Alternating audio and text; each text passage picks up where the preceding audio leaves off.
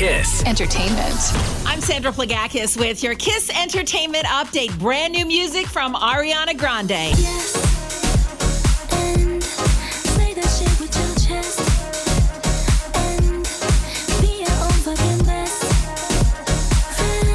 The song is called Yes and it's her first solo music since 2021. Ariana has also confirmed a new album is on the way.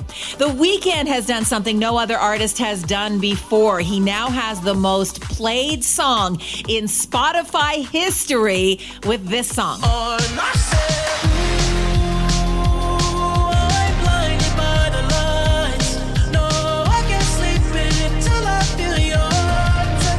Yes, Blinding Lights has now reached 4 billion streams on Spotify. Ed Sheeran's Shape of You was second, and Louis Capaldi was third.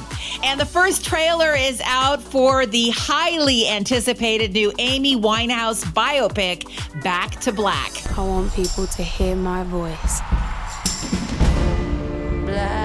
and just forget their troubles. You gotta remember, I ain't no Spice Girl. Back to Black will be released this April. And that's your KiSS Entertainment. KiSS Entertainment.